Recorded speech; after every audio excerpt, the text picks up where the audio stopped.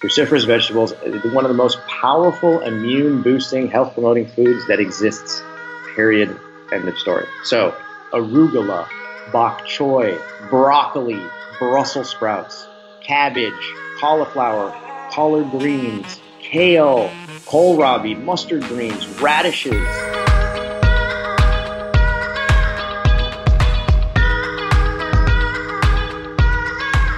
Well, hello there, and welcome to another special edition of the Exam Room Podcast brought to you by the Physicians Committee. Hi, I am the weight loss champion, Chuck Carroll. Thank you so very much for giving the show a listen, or a view, or a download. Wherever it is in the world that you are, we appreciate the fact that you are here. As the coronavirus pandemic continues to unfold, we are continuing to do our best to keep you informed. And today we will be checking back in with Dr. Jia Zhu in Beijing to see how things are progressing in China. If you recall, the last time we spoke, he said that cities there were starting to come back to life, and people were heading back to work following a prolonged period of social distancing and self-quarantine. And this go-around, we're going to learn about some of the new measures that are being put in place as life attempts to return to some semblance of normalcy, including getting a big update on what is happening with the residents of Wuhan, where this coronavirus is believed to have began. Then we're going to switch gears to address one of the most challenging pre-existing conditions for people in terms of the coronavirus. You know, we hear so much about comorbidities and the increased risk that they can pose for people who become infected. So we're going to spend some time speaking with Dr. Cyrus Khambatta about the challenges specifically facing people with diabetes. You know, aside from heart disease, that is the single most significant factor for COVID-19. And why is that? And more importantly, what can a person with diabetes do to help protect themselves? A lot of that begins with what's on their plate. So what food should they be turning to in order to boost their immune system? We will be taking a deep dive on that specifically. But first, we're going to start with another trip to China and a conversation with Dr. Jia Zhu.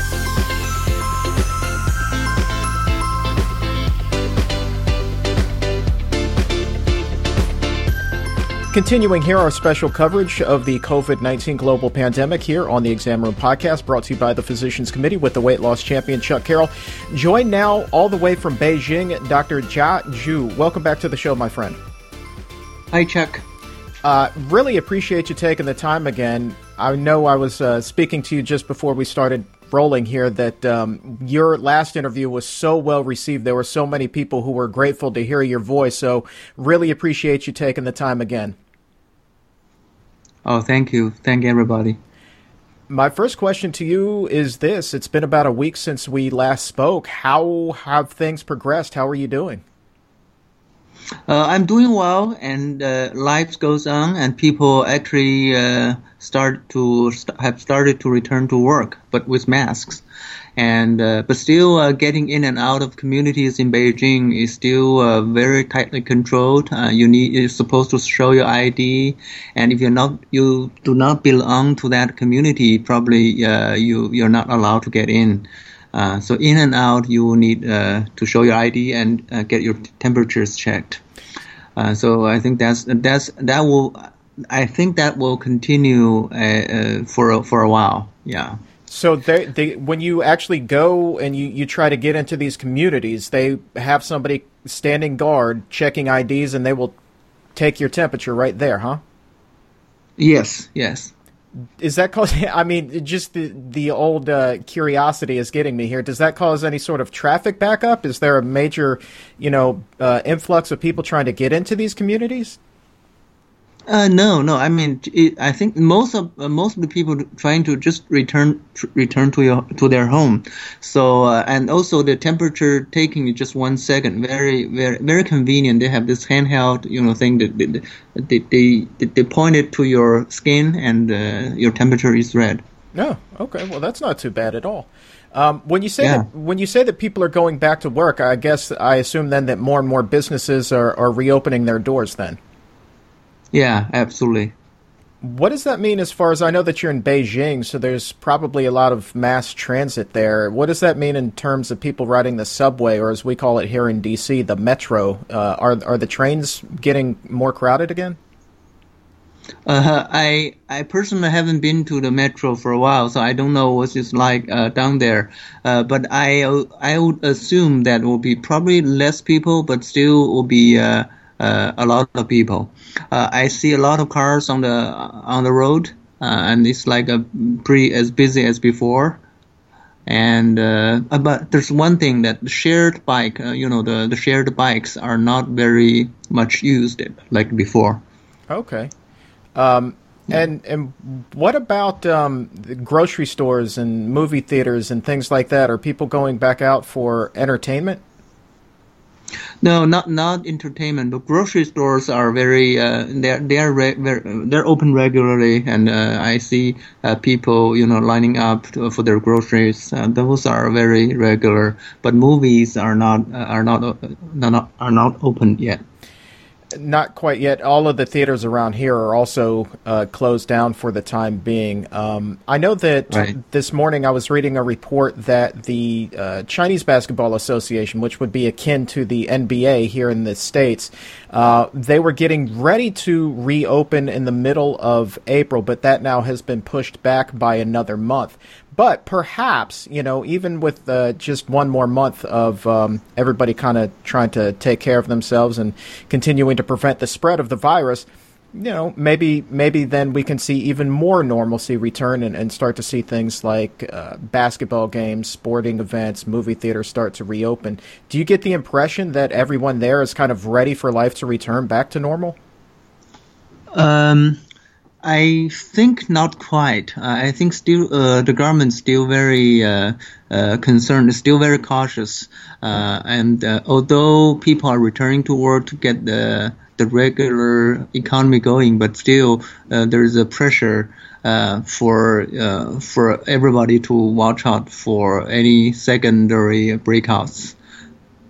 And what about outbreaks? Yeah, I got you. What about down in Wuhan, where the epicenter of the coronavirus was? I understand that there have been some changes there, and people are actually free to leave the city. Yeah, as of March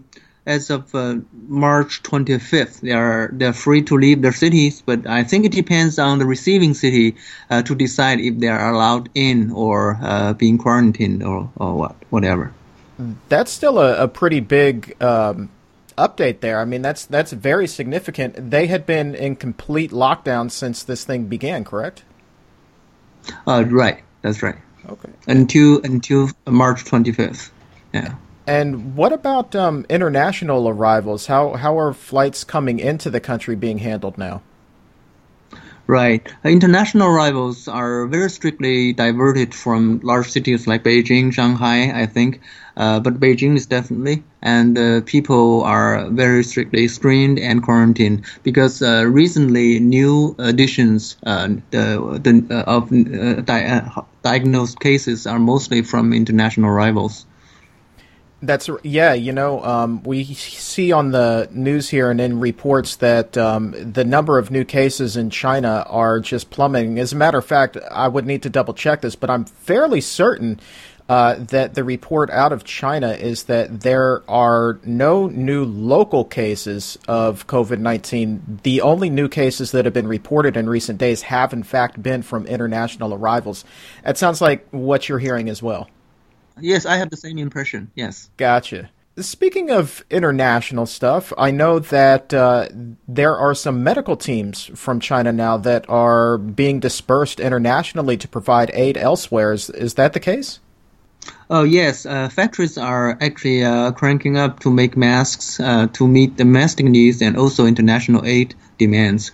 And I think they have sent medical teams from, some parts of the country to help some of the other countries that have been heavily affected, like Italy and Iran.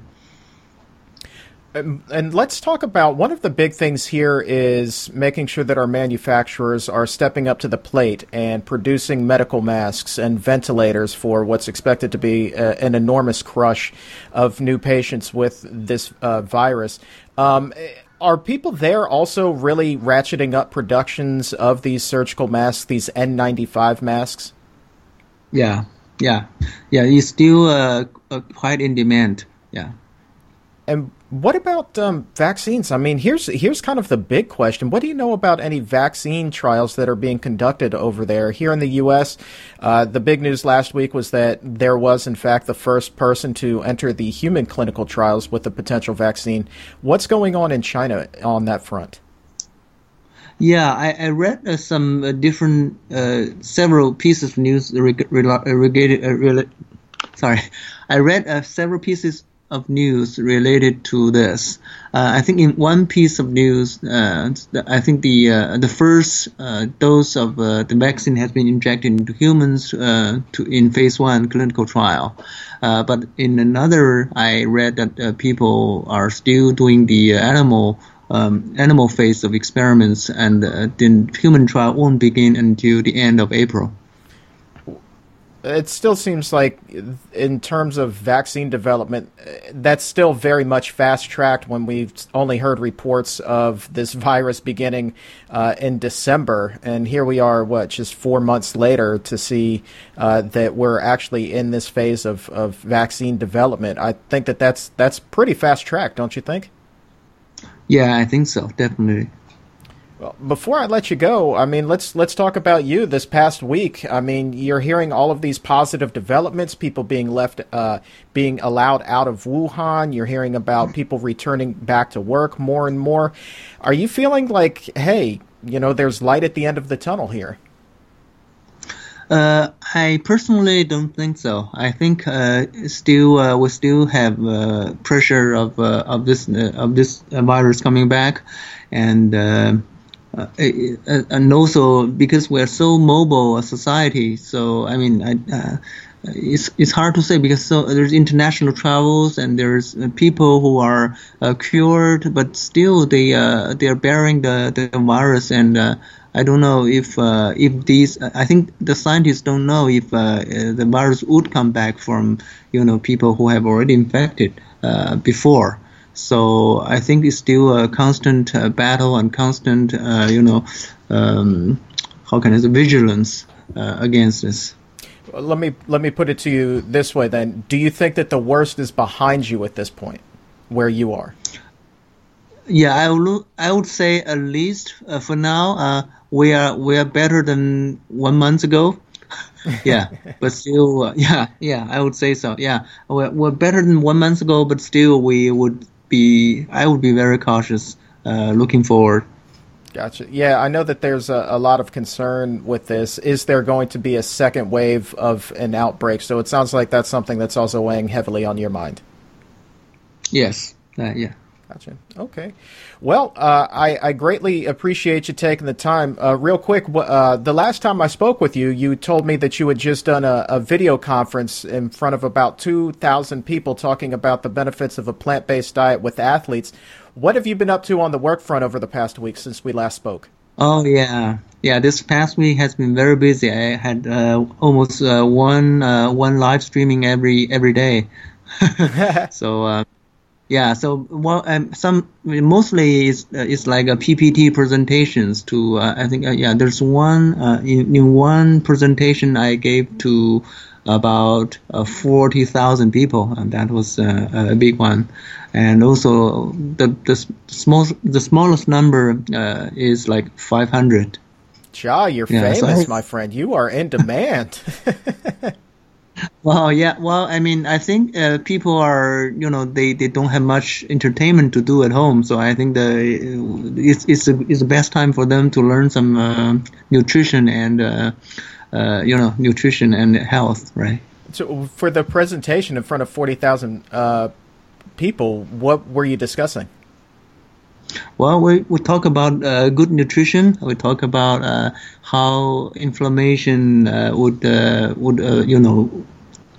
how can I say, the information would affect our general health and also what happens in situations like the COVID-19. Gotcha. Okay. Well, yeah, it's really interesting learning all about that here, the inflammation aspect of it. I don't think that the typical person, when they hear about a virus, inflammation pops into their mind, but lo and behold, it plays a pretty big role, doesn't it? Oh, yeah, definitely. This is pneumonia. So pneumonia is inflammation of the lung. And if you have some basic inflammation already before you're contacted by this virus, then you'll have double inflammation. So then you have inflammation plus inflammation, then it will be much difficult to control. On the other hand, if you're on a good diet and you have good bacteria in your gut, and then you generate some short-chain fatty acids, which is anti-inflammatory, and this will be doing a lot of good. So I have looked into the literature, and there's some some articles about how these people who fared much better if they have good bacteria in their gut when they do the bone marrow graft, when their innate immune system have been killed by the irradiation. And so I think it's fascinating to look into this data, and it's already there, and it tells us that if you are you have a good diet, like plant-based mostly, or completely vegan, then you will probably fare out much better than the other guys. You talk about this data already being there. That reminds me of a conversation I had with Dr. Hanna Kaliova, our colleague, just yesterday. We had an all-staff meeting, and she brought up this study that was done all the way back around 1918, I believe, with the H1N1 outbreak, the original one, more than a century ago. And they studied Seventh-day Adventists who primarily eat that plant-based diet, and they found that they fared so much better in terms of not just obviously everybody's susceptible to this disease, or the virus, but when they got it, they recovered so much faster if they were eating that plant-based diet, and they've known that for more than a century now at this point. So it's very interesting, and that was even. I would like to. Yeah. She even pulled up an article that was written in the newspaper all the way back then. It's fascinating. Amazing, yeah. So I would like to read into that article. Yeah, I will definitely put the two of you in touch. I think that would be really interesting for you to bring up the next time you talk to 40,000 people. Yeah, exactly. All right, Jia. Well, thank you so very much for your time, my friend, and bringing us the update. And you continue to stay safe.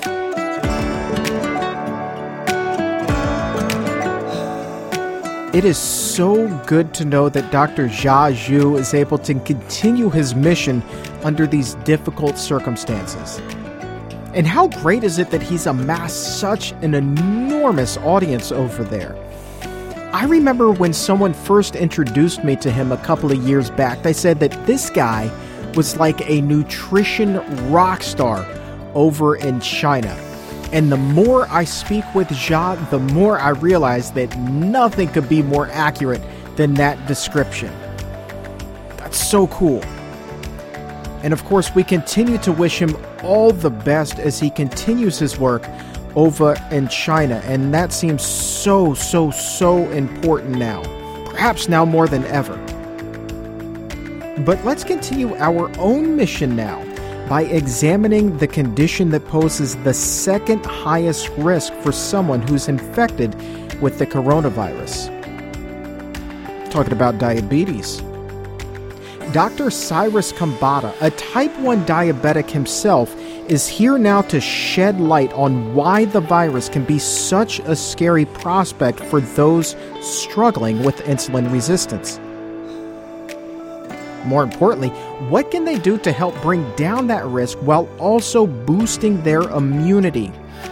It's going to be talking about everything from steps they can take to foods they should be eating. And plus, we're going to get a little bit nerdy. We're going to get a little bit scientific and talk about the different forms of immunity. All of this is important information, even if you're not a diabetic yourself. There is a better than good chance that you know someone who is. And that makes this information critical for every one of us. So here now via Skype, Dr. Cyrus Khambatta. Rolling along here on a special edition of the Exam Room Podcast brought to you by the Physicians Committee with the weight loss champion Chuck Carroll. Today we're looking at diabetes and the connection with COVID-19. We hear a lot about comorbidities with this disease, and can this increase the severity of the symptoms if you become infected? All of the information points to yes, you can. And today we're taking a headstrong look right at diabetes, and for that we welcome to the show our friend Dr. Cyrus Khambatta. Welcome back to the show, my man. How you doing, Chuck? Good to see you as always. The pleasure is all mine, and I must say, first of all, congratulations, you and Robbie, for Mastering Diabetes. Your new book, Mastering Diabetes, is a New York Times bestseller, my friend. That's awesome. Yes, thank you for your help on that one. Yeah, we released the book on February 18th of this last year. And we got a phone call a week later telling us that the book had become a New York Times bestseller because there were a lot of people interested and there were a lot of sales that happened right off the bat. So I was very, very, very cool to hear. That it's so great. And obviously you have the audio book, you've got the Kindle version, you've got the hardcover. It's all right there for you. And we'll put the link up on Amazon. And I think that, one, the material in there is really, it's just stellar. But the other reason is the amount of people, the number of people in the world who actually have diabetes is just astounding. And that's why I'm really privileged to have you on the show today, because this information is going to help a lot of people. You're right. It's actually, I would say the statistics are astounding. I remember back when I was like in the 80s and 90s, they would always come up with these statistics and say, by 2020, 1 in 7 people are going to be obese. 1 in 6 people are going to be living with diabetes. We're in 2020 right now. And if you look at the statistics, there are currently 30 million people in the United States alone that are living with some form of diabetes, whether it's type 1 or type 2 or prediabetes, diagnosed. So 30 million people have been diagnosed. There are 85 million more people who have not been diagnosed. So you put those two numbers together, you get 115 million people, which is roughly 1/3 of the U.S. population. You walk out in public, 1 out of every 3 people you look at has some kind of blood glucose dysregulation. And that right there is the gateway to other chronic diseases. And that's why it's such a big deal. And I believe that those numbers are expected to keep climbing for the foreseeable future. So it's important that we get this kind of information out. And by the way, if you're listening to this right now or watching this on YouTube, I highly encourage you to go back and listen or watch the previous episodes that I've done with Cyrus and his partner, Robbie Barbero, because the information that has just been put forth on the show is unlike anything that we've ever discussed before. It's so thorough. It's so in-depth. And I know for a fact, even a friend of mine who has had diabetes for more than a decade was just so thankful when he listened back to that episode. He was like, oh my God, I had no idea. And I'm really, really happy for him. And so now when he goes to the store, he sends me pictures of various vegan items that he's gladly trying, So that's progress, man. And that's due to you and Robbie. Well, that's great. And I actually have to give a lot of credit and give a lot of thanks to Dr. Neal Barnard himself, because, we didn't come up with the Mastering Diabetes method. We weren't the ones who really paved the way for the true effectiveness of a low-fat, plant-based whole food diet. Dr. Barnard has been such a profound advocate of eating this way, and we've sort of taken a lot of the information that he's created and built upon it and added more elements to the system to create a lifestyle, a method that is one of the most effective ways to reverse insulin resistance in all forms of diabetes. And, we really consider Dr. Barnard to be one of our heroes. All right, man. Well, let's dive into it today, talking specifically about COVID-19, diabetes, and the immune system. The two go hand in hand. Just a quick refresher before we dive in. It's been all over the news, but if you could tell us a little bit more about what the coronavirus is, just to kind of set the table, that would be great. For sure. So the coronavirus is, it's become a global pandemic. And a pandemic is basically, it's different than an epidemic. An epidemic is usually geographically isolated. A pandemic has no borders, meaning that it basically can, it can travel all around the world and it can affect anybody of any shape, any color, any size. So the coronavirus, one of the things that makes it such a pain in the butt is that the coronavirus is an RNA virus. And what that means is that unlike other viruses that are DNA viruses, an RNA virus enables the virus to basically mutate very quickly. And the reason for that is because when a DNA virus gets inside of a host, the DNA virus requires the replication machinery of the host. In other words, if you're a virus, you basically have a protein coat plus DNA on the inside. You get inside of a human being. You then attack very specific cells. And what you require in that specific scenario is you require the DNA replication machinery of the host cell in order to replicate your own DNA. Okay? That's how most DNA viruses work. But an RNA virus basically encodes its own replication machinery. So what that means is that it doesn't rely on the host to actually replicate its own RNA. It can replicate its own RNA quickly, and when it does so, it can actually – there's random mutations that come in during their RNA replication process, and as a result of that, over the course of time, what you end up with these things are called mutant clouds. And a mutant cloud is basically a whole collection of mutants of the original virus that then make it very hard to create a vaccine against. So, you're trying to create a vaccine against one specific RNA strand, but then that RNA strand has already replicated itself and mutated hundreds, if not thousands of times. And as a result of that, now vaccine development becomes extremely complicated. So that's one of the things that makes the coronavirus so tricky in this day and age. Let's talk specific more about immunity, because there are more than one form of immunity. There's something called innate immunity. What is that? Yeah, okay, so there's two types of immunity. There's innate immunity and there's adaptive immunity. So a simple way to think about the difference between the two of them is that innate immunity refers to your non-specific defense mechanisms against many different types of viruses and bacteria and foreign antigens.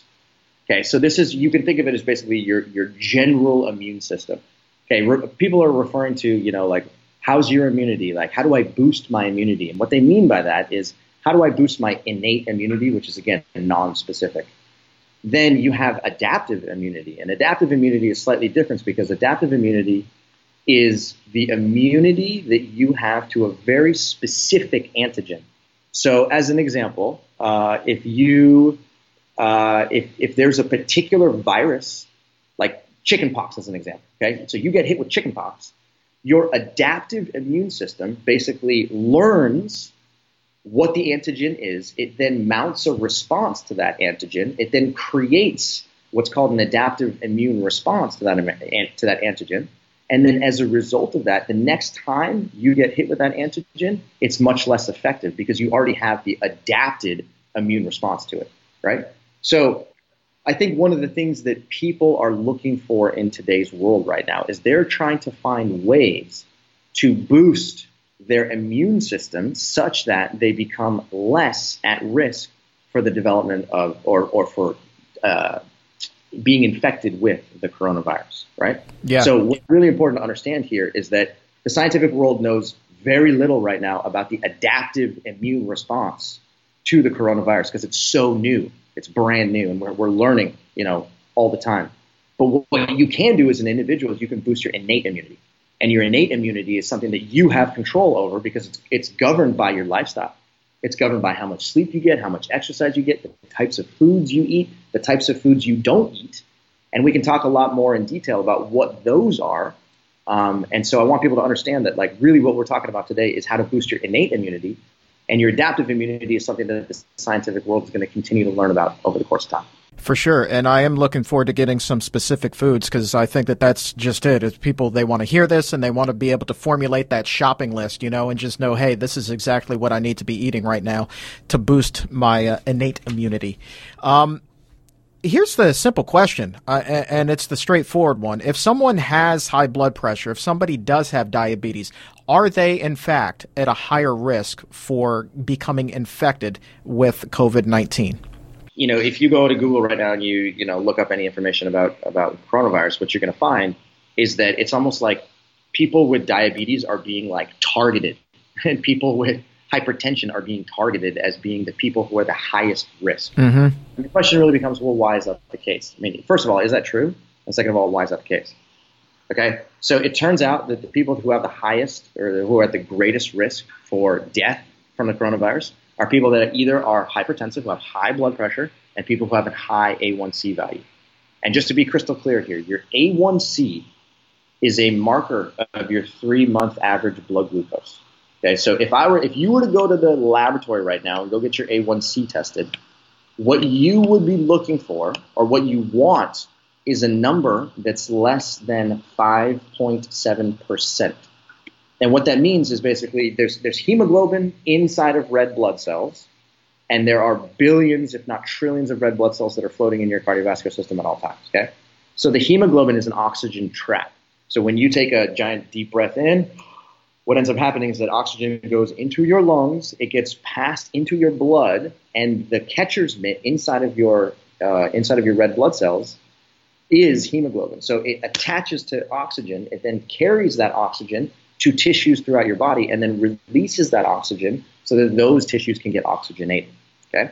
So your hemoglobin A1C is a marker of how much glucose has stuck to hemoglobin. That's really the problem. So hemoglobin has a sort of like sticky nature to it. And as the glucose level in your blood continues to rise over the course of time, more and more and more glucose ends up sticking to hemoglobin.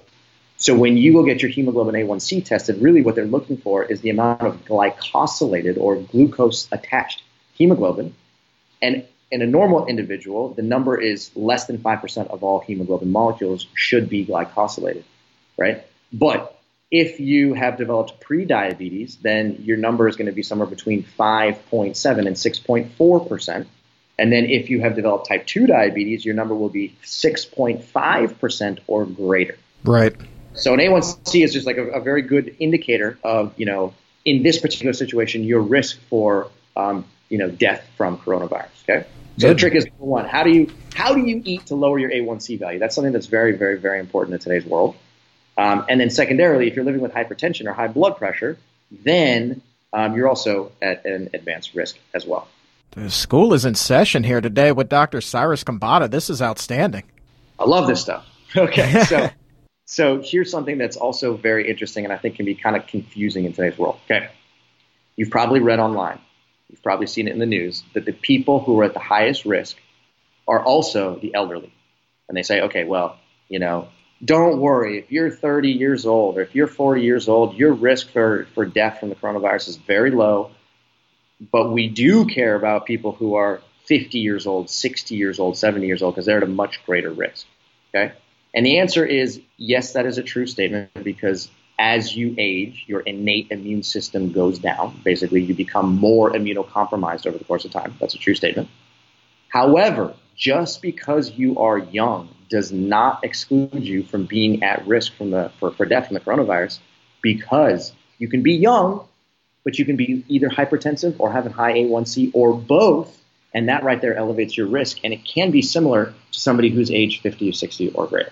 Make sense? Yeah, it does, and I think that makes even more sense when you start to think about how now we're hearing, yes, that you're more at risk if you're elderly, but we're hearing about more and more cases with younger people, and 9 times out of 10, it seems, with those cases, there is an underlying condition, as it's put. They don't specify what it is, but with the rate of diabetes, one could hypothesize that a good chunk of them may be diabetic.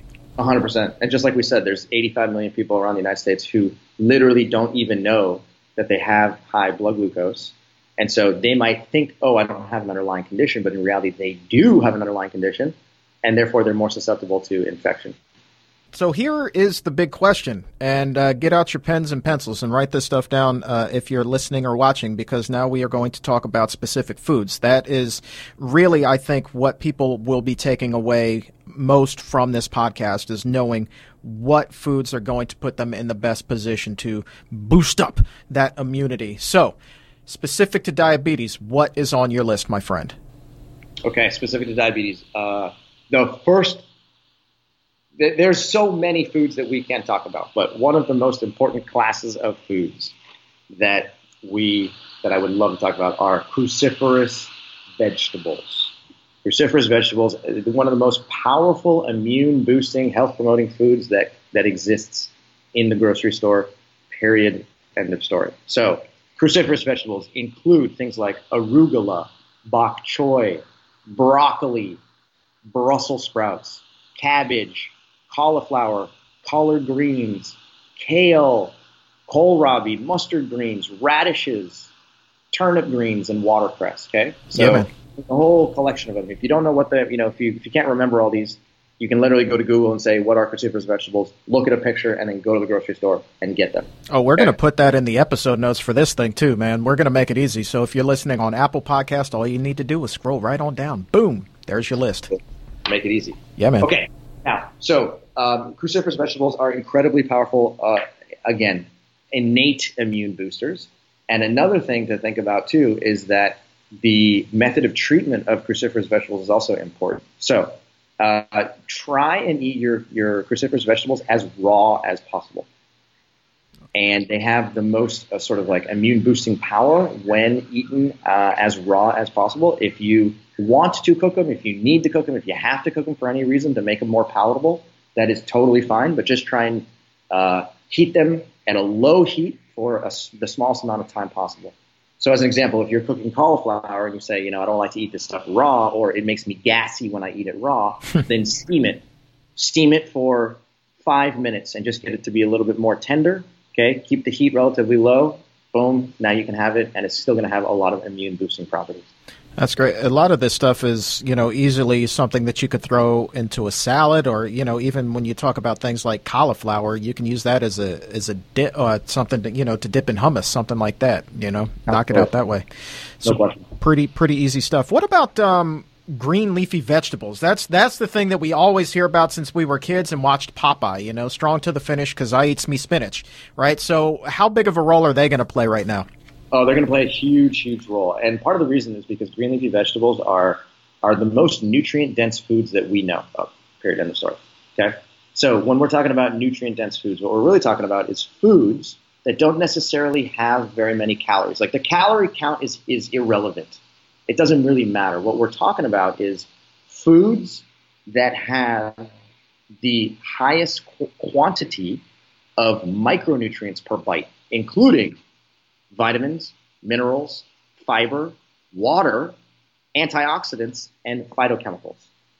Okay? So green leafy vegetables, whether you're talking about spinach or arugula or kale or Swiss chard or cabbage, these foods have an incredibly high micronutrient density.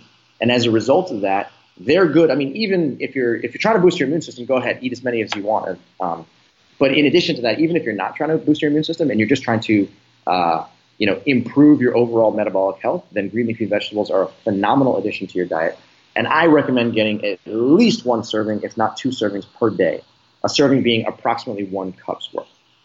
Oh, that's pretty easy to do, especially if you're a fan of smoothies. You just get that handful, boom, throw it in the blender, man. There's 1 serving right there. Yeah, it's really not that hard to do. You're right. You can put it into a salad. You can throw it into smoothies. Like I said, you can even steam them if you want to. And when you steam them, you take a large volume and it reduces into a much smaller volume. So it's just kind of easier to get them inside. There's nothing wrong with a little steamed spinach. It's actually quite good. It's actually really tasty. I mean, the old me would never have said that, but steamed spinach is legit. Like there's some serious flavor right there. One of the things that you told me that you wanted to talk about was plants being effective mediators. What do you mean by an effective mediator? Okay, so there's one of my favorite review articles online is a paper called Immunity: Plants as Effective Mediators, and it's basically a review article that goes through and it talks about various different types of medicinal plants that have known potent biological activity.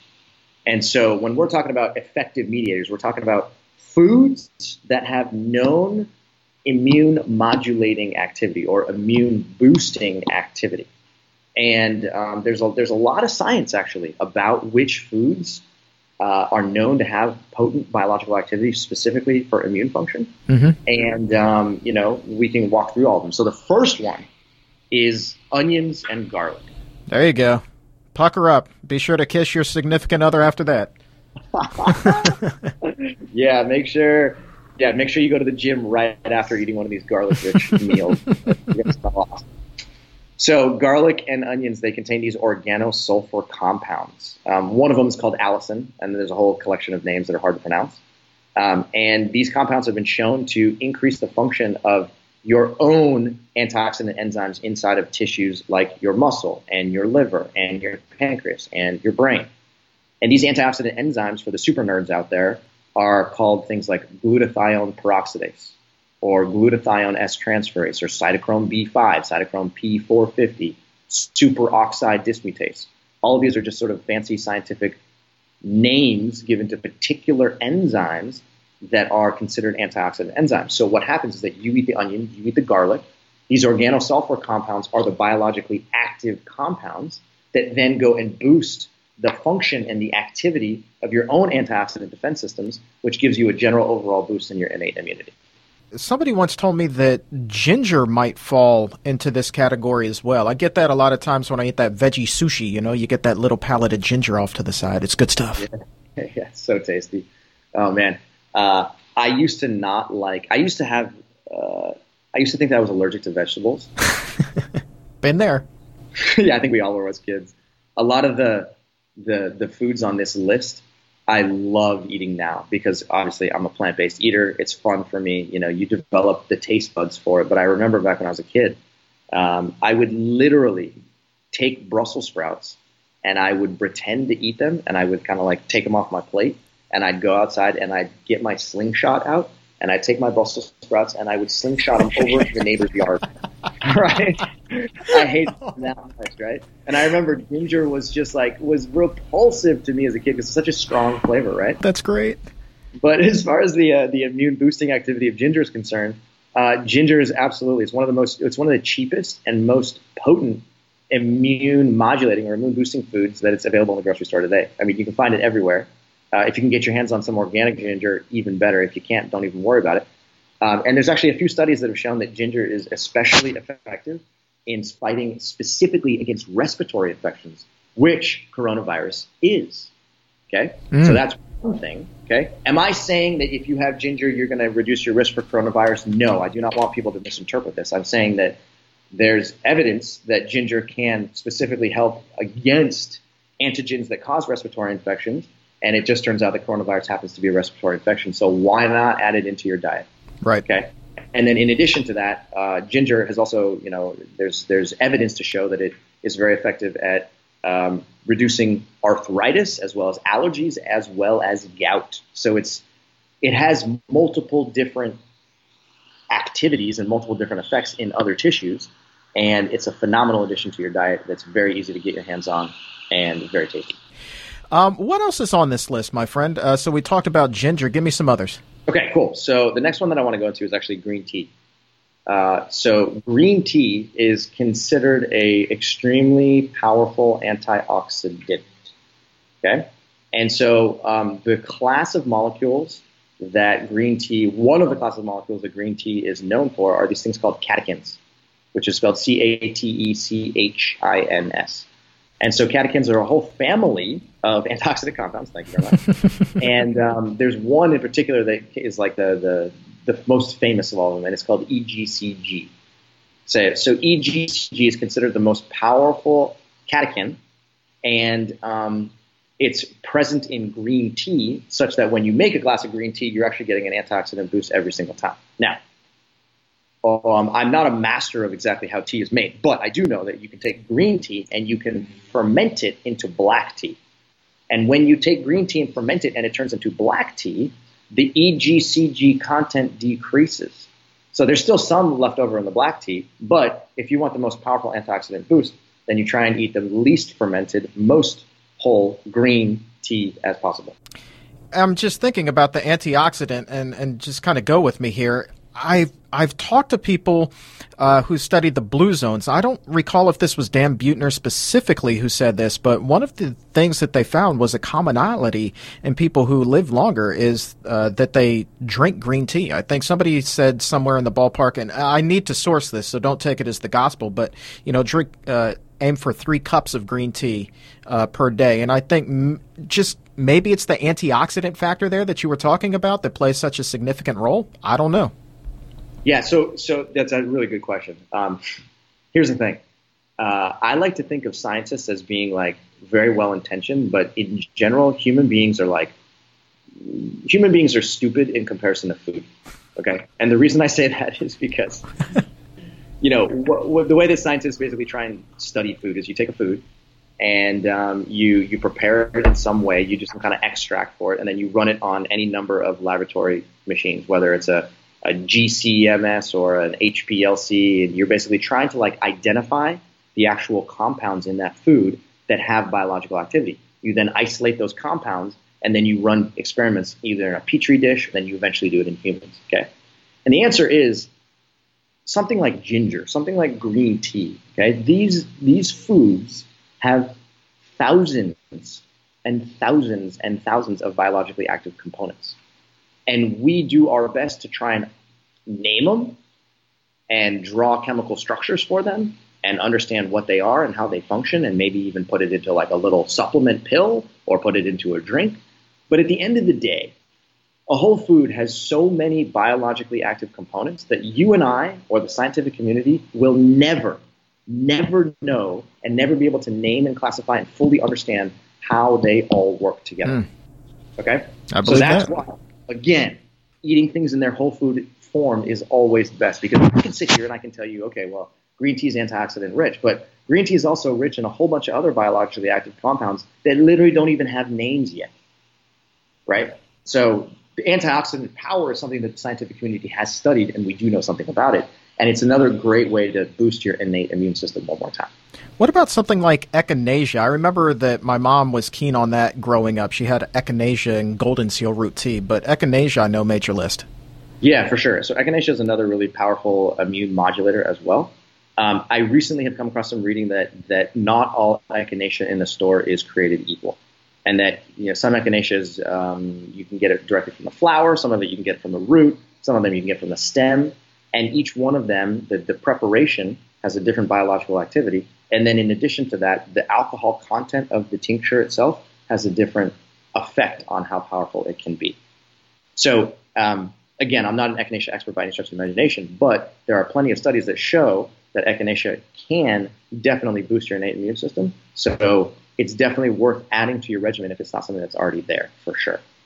And echinacea has been shown in the literature to be very powerful against both viral as well as bacterial infections. That's pretty good. That's a 1-2 punch. That's appreciated. Turmeric, that's something that a lot of people have in their kitchen. Talk to me. Yeah, turmeric. I remember when I was in graduate school back in between 2007 and 2012, there was a girl in one of the fellow graduate students who was studying the effects of curcumin, which is the biologically active component of turmeric. And she was demonstrating in a petri dish how powerful curcumin was. And I remember looking at that stuff thinking like, wow, I had no idea that turmeric could be so powerful. And this was before turmeric became a big deal. Literally 6 months later, all of a sudden, boom, massive explosion of information about how powerful turmeric is. And anywhere you go, you'll now find that turmeric is considered one of the most powerful antioxidants that you can find in whole food form anywhere. Very widely studied, and it's definitely something that's worth adding to your food. One thing that's very powerful about turmeric, or one way to treat turmeric that can make it more powerful, is to combine turmeric with black pepper. Okay, so if you have some spice in your cupboard, say you're making a salad and you want to make a salad dressing. Okay, take some ginger, put it into a cup. Take some vinegar, put it into a cup. Take a small pinch of turmeric, put it in the cup. Grind some fresh black pepper into that cup as well. The combination of the turmeric and the black pepper together makes it such that the turmeric is activated, and it's much more powerful. It's between 100 and 1,000 times more potent. So as a result of that, when you go put that salad dressing on your salad, then you consume it. Now the turmeric has extra fighting power, and as a result of that, the black pepper is the one that sort of like gave it a little bit of a boost. Wow. It's again, who would know this? But again, scientists have studied this, and it's really powerful information. I had no idea. That's pretty cool, man. Indian gooseberries, that's another one that's on the list. I am not familiar with these whatsoever. Okay. Talk to me, man. Okay, so you're familiar with Dr. Michael Greger from Nutrition Facts? Of course. You might know him. Okay, so many years ago, I was watching some videos about specific anti-diabetic foods, and he had a whole series of videos on this stuff called AMLA, which is AMLA. And I was like, AMLA, what is this stuff? So I started learning about it, and it turns out that AMLA is a name for Indian gooseberries. Okay, so Indian gooseberries are grown in India. They're about the size of a grape. They're fluorescent green, and they're pretty hard to get your hands on. Okay. Now, in India, they've used AMLA in Ayurvedic medicine for thousands of years, and they use it. It's literally like a panacea. They use it for everything you can possibly think of, whether it's digestive inflammation, whether it's a headache, whether it's something went wrong with your skin, whether you're living with diabetes, whether you have fatty liver disease, whether your kidneys are failing. It doesn't matter. They're just like, oh, take AMLA, take AMLA, take AMLA. So I started looking at this information, and I was like, there must be some scientific understanding of what these berries are actually doing. Mm-hmm. So dig a little deeper, and it turns out that there are modern evidence-based studies that demonstrate that Indian gooseberries are the single most powerful cholesterol-reducing food ever discovered. Wow. It's unbelievable. So it's the single most powerful cholesterol-reducing food ever discovered. Secondarily, it's a very powerful blood glucose reducer, and it's been head-to-head compared against glucose-lowering medication, and it's shown that as little as 1/4 to 1/2 of a berry per day. I'm talking like, imagine eating 1/4 or 1/2 of a grape per day. Yeah. Just that small amount is as effective as some of the leading diabetes oral medications. Holy cow. Yeah. And then in addition to that, it's also an effective blood pressure reducer. So you have a triple whammy. It lowers cholesterol, it lowers glucose, and it lowers your blood pressure. Okay? So, and in addition to that, one more thing is that it's the most powerful whole food antioxidant ever discovered by humans. Okay? So there's this scale that scientists have discovered, or that they've created, called the ORAC scale. Oxygen Radical Absorbance Capacity Scale, ORAC. And what you do is you test a food and you figure out its ability, its antioxidant power, and then you give it an ORAC value, and then you rank order foods on this ORAC scale. Okay, so things like turmeric and acai berries and black raspberries, they rank in the low thousands. You know, somewhere from like 5,000 all the way upwards of 20,000 or so. AMLA, or Indian gooseberries, has an ORAC value of 261,500. It's literally another ballpark. It's a completely different order of magnitude higher than the rest of these like traditionally antioxidant-rich foods. And so adding AMLA berries to your diet, if you can get your hands on them, either through, you can search on Amazon, you can find them, or you can go to an Indian grocery store and get your hands on them, is a very powerful way to boost your innate immune system, because it's antioxidant rich. It's also anti-diabetic. It's a cholesterol reducer, and it lowers your blood pressure. So why not drop your A1C value? Why not drop your blood pressure, which happen to be the two comorbidities that elevate your risk for COVID-19, okay? And you get an antioxidant boost that boosts your overall immune system. Holy cow. Very, very powerful food. You drop all that, and now you're dropping a huge knowledge bomb on the exam room today. That's amazing. Have you ever tasted one of these things? You said they're hard to get your hands on. Yeah, they're hard to get your hands on. If you were to eat an AMLA berry raw, it's one of those foods that like makes you pucker up so badly that it's like hard to even fathom how you would get these into your mouth. So there's a number of different products. You can there's like AMLA tea, there's AMLA drinks, there's dehydrated AMLA, there's fresh AMLA, there's nitrogen packed AMLA, there's frozen AMLA, you name it. Just get your hands on this stuff and start putting it into your diet, because when you do, it makes a profound impact. It can make a profound impact on your blood glucose, your cholesterol, and your blood pressure at the same time. All right, real quick, we've touched a lot on the foods that we should be eating. Quickly, let's go through some of the foods that have that negative effect on the immune system. Super important, especially right now with the pandemic. Oh, man. Okay.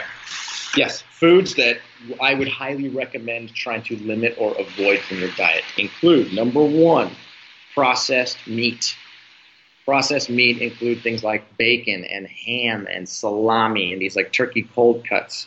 Okay, these foods are known to be class 1 carcinogens, meaning that there's no denying the connection of increased consumption and increased risk for cancer. This has been established already. Okay, so they're class 1 carcinogens, and there's actually a substantial body of research that shows that when you eat processed meat, your risk for diabetes goes up between 20 and 60%. Wow. Cut out processed meats from your diet entirely if you can. If you're eating significant quantities of them, do your best to try and limit your intake of them. It's going to have a profound effect on your metabolic health right off the bat. Number 2, full-fat dairy products. There's a lot of misleading information, a lot of hype on the internet about why dairy products are healthy for you, and especially drinking or eating full-fat dairy products. Please, please, please do not believe the hype. Okay? Dairy products are known to be significantly alter your metabolic health. They're known to increase your risk for a number of metabolic conditions. And if I were you, I would highly recommend reducing your intake, if not eliminating your intake of all dairy products, especially full fat. Oh, man, the bulletproof people aren't going to like that one. What else you got? Okay, number 3, refined sugars and artificial sweeteners. I mean, we're in 2020, and I'm still telling people to try and limit their intake of refined sugars and artificial sweeteners. I would think that by now, as a society, we would be beyond this point. But the problem is that food manufacturers pump this stuff into products all over the shelves. Okay, packaged products contain refined sugars and artificial sweeteners. If you don't believe me, just pick up any package and look and try and find names that end in OL, like sorbitol, mannitol. Okay, the OL is basically one of the indicators that it's a sugar, that's a manufactured sugar. Okay, and you can find this stuff all over the place. You can find high fructose corn syrup. You can find dextrose, mannose, you name it. It's all over the place. Limit, if not eliminate, your intake of refined sugars. However, there's also this theory, this myth, that if you eat fruit, as an example, that fruit is just going to be nothing but it's going to behave the same way as a refined sweetener. So fruit equals sugar. Sugar equals something that's going to make you fatter and more diabetic and increase your cholesterol. Please do not believe that. Okay? The entire Mastering Diabetes method, like we talked about earlier, is founded upon the principle, and Dr. Barnard will say this as well, is founded upon the principle that eating whole carbohydrate-rich foods like fruits, vegetables, legumes, and whole grains is the foundation for lowering your risk for chronic disease. And fruits, yes, they're sweet for sure, but when people tell you that fruit equals sugar, please don't believe that. It's absolutely not true. What about fried food, man? You were talking about sugar being everywhere. Fried food seems to be all over the place as well. Oh my God, fried food is so hard to escape these days. But if you choose to eat outside at a restaurant or you go to a cafe, just be aware that fried foods are everywhere. Okay, fried foods, especially if they're fried in reused oil, which is very common in many restaurants, or if they're fried in partially hydrogenated oils. Okay, please try and eliminate this from your diet. Partially hydrogenated oils are just it's a conduit for trans fats, and trans fats are without question known metabolic damagers, right? They increase your LDL cholesterol, they increase your risk for atherosclerosis or hardening of your blood vessels, and that increases your blood pressure. Okay, so if you can, try and eliminate fried foods altogether, and that's going to have a very positive impact on your metabolic health. The final one that I will say here are foods that you can try and minimize or avoid are packaged and processed foods that have unpronounceable ingredients. Okay, this is a very simple technique that you can do, that you can utilize. These foods include things like pastries, cookies, candies, chips, sodas, crackers. Okay, these are all the things that are like in the center of the grocery store. They're in boxes, they're in packages, and they have all these fancy writing all over them. Okay, the reason why unpronounceable ingredients are important to pay attention to is because if you flip the package over and you start reading the ingredients in there, if there's anything more than 4 or 5 ingredients on the label, that's your first suspect that this is probably not a health food. Secondarily, if there's words on there that you cannot pronounce or that your grandmother would have no idea what they are, or most importantly, if you cannot draw these things on a piece of paper, please don't buy it, please don't eat it. Okay? If you look at the ingredients and it says dates, almonds, peanuts, bananas, you can draw all of those. But if it says D-alpha tocopherol acetate, okay, and you don't know what that is, chances are you might not want to be eating that food because it's either made with synthetic ingredients or it's made with refined ingredients, and both of them can have negative metabolic effects. I like that drawing idea because it's not like you can draw sorbitol. Like sorbitol doesn't grow on trees. You know, how would one begin to draw that? You know, it probably look like some random cell. I don't know. But that is a good test. Exactly right. All right, we're in the home stretch, man. Let's wrap this up. A lot of people right now cooped up in their homes. They've been ordered to either stay there or they're there voluntarily practicing social isolation. Man, sometimes you just got to go out and get in a nice walk to improve your mood, your mental clarity, just to feel better about things emotionally. But how important is exercise in terms of boosting the immune system, again, specific to people with diabetes? 100%. So exercise is paramount to excellent metabolic health, and it's also paramount to excellent immunity. Excellent innate immunity. Okay, so here's a simple way to think about exercise. Your food is a very powerful way to boost to either increase or decrease the power of your innate immune system. Okay, exercise itself has a very profound effect on the way that your innate immune system also functions. Now, there's a whole bunch of papers on this topic. There's one paper in particular that I absolutely love. And this one's called Exercise and the Regulation of Immune Function. And it's a review paper that comprehensively analyzes, how does exercise affect your immune functioning in various scenarios. And a couple of things that they write here, I'll quote, are, number one, it is generally accepted that prolonged periods of intensive exercise can depress immunity, where regular moderate intensity exercise is actually immune boosting and beneficial. So that's the difference between running a marathon and taking a walk. That's exactly right. It's a difference between, going to a high-intensity interval training class and doing that for 60 minutes multiple times per week versus just going out and going for a bike ride. That's much lower intensity, and you can do it for a longer duration of time. Okay. There's this on the internet. You'll see over and over and over again that people say the only way to exercise, the most powerful way to exercise, is to do HIIT. High intensity interval training. And it is true. There are specific scenarios and specific athletes for which high intensity interval training is very powerful. Okay? But for your average person, it is not necessary to exercise at high intensity. It's not even necessary to exercise for long periods of time. All you got to do is carve out something like a 30 to 45 minute window within your day and do moderate intensity exercise. Move your body. Do a combination of resistance exercises like push-ups against a wall or air squats or lunges, okay, and cardiovascular exercise such as walking, jogging, running, biking, swimming, hiking, okay. If you can do both types of exercise and you can get in between 30 and 45 minutes of moderate intensity exercise, not only is that going to improve your metabolic health, but it's also going to boost your immune system, and you may not even know that, okay. Yep.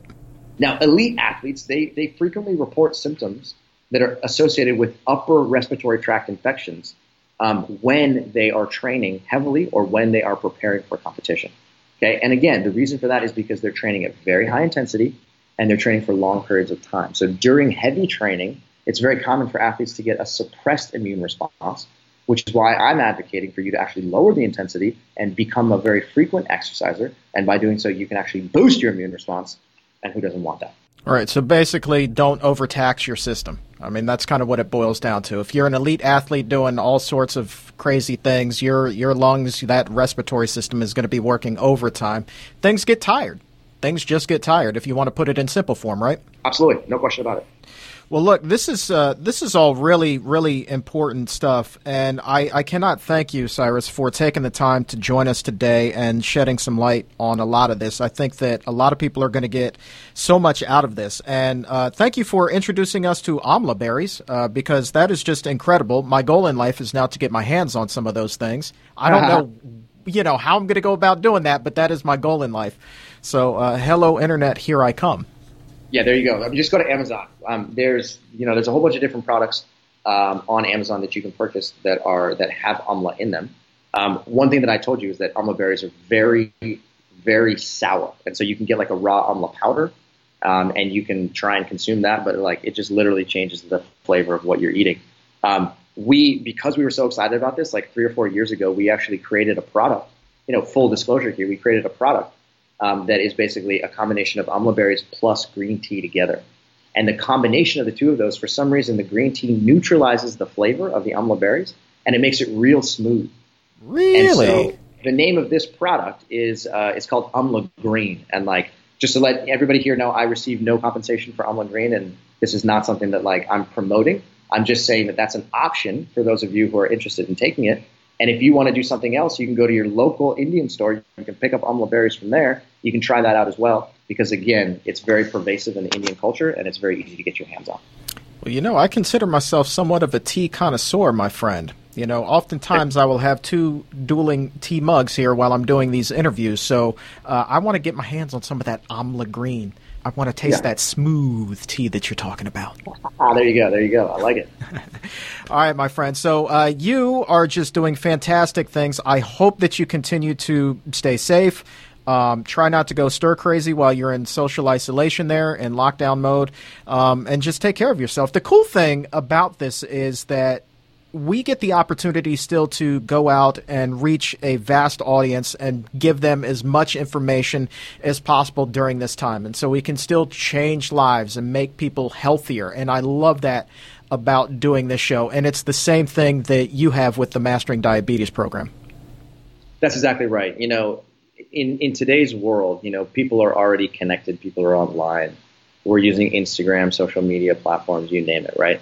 But even more so when you're going through a global pandemic and you are literally sentenced to or ordered to stay at home.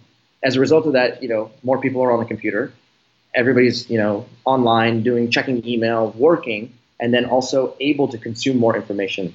So my hat goes off to you, man. Your podcast is one of my absolute favorite podcasts. You told me it's ranked number 2 of nutrition podcasts in the United States right now. Like, I don't even know how you would do that. So like, big round of applause to you, my man. You're reaching thousands, hundreds of thousands of people around the world.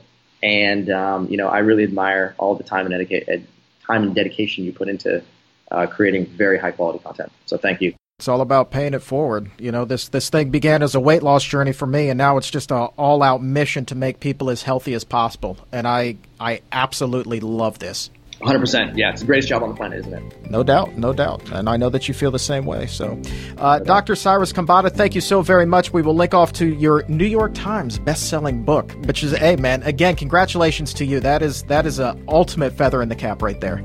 Yeah, thank you, my man. I really appreciate that. You played a role in that, so I appreciate it very much. All right, my friend. Stay safe. Dr. Cyrus Khambatta, thanks for your time. You too.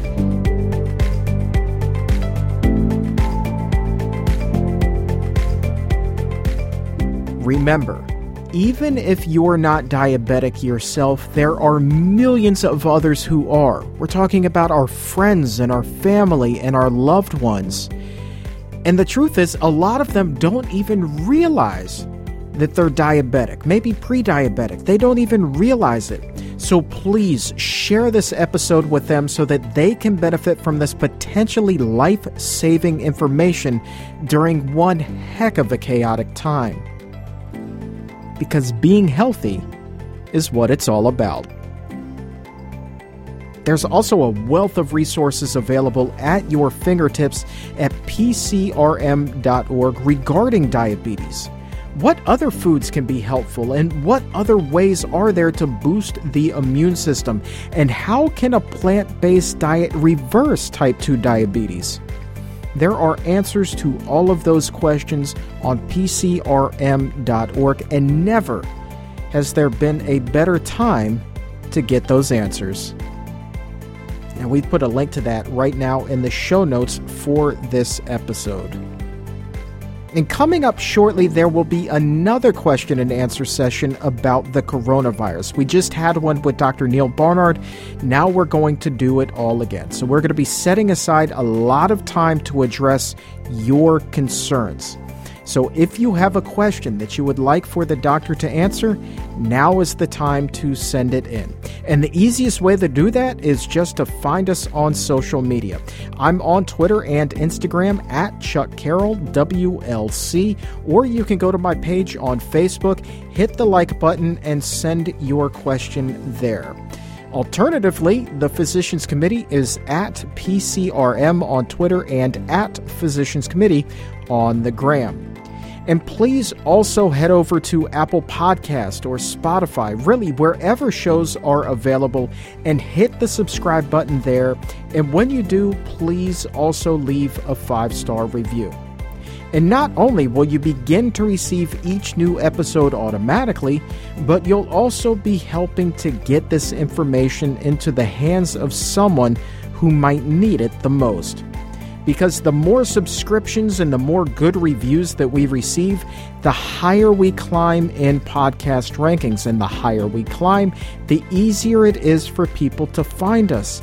And the easier it is for people to find us, the easier it is then for them to learn this potentially life-saving information.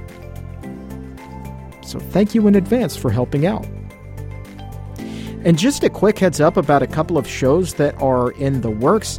We will be welcoming Dr. Joel Kahn to the show in the not-too-distant future. He's going to be here to talk about the only disease believed to pose even a greater threat than diabetes in terms of the coronavirus. Dr. Kahn will be here to discuss heart disease and how that impacts COVID-19 mortality.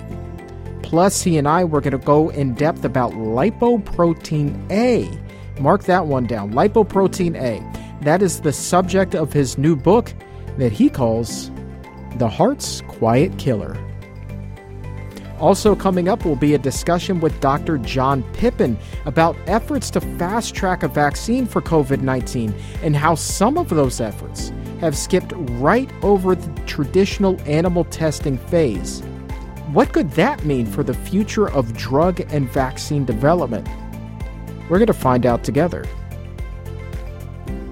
But right now, that's going to wrap things up for this episode. My many, many thanks again to Dr. Jia Zhu and Cyrus Khambatta for joining us. And for everyone here at the Physicians Committee, I am the weight loss champion, Chuck Carroll. Thank you so very much for joining us. And remember, stay safe and keep it plant-based.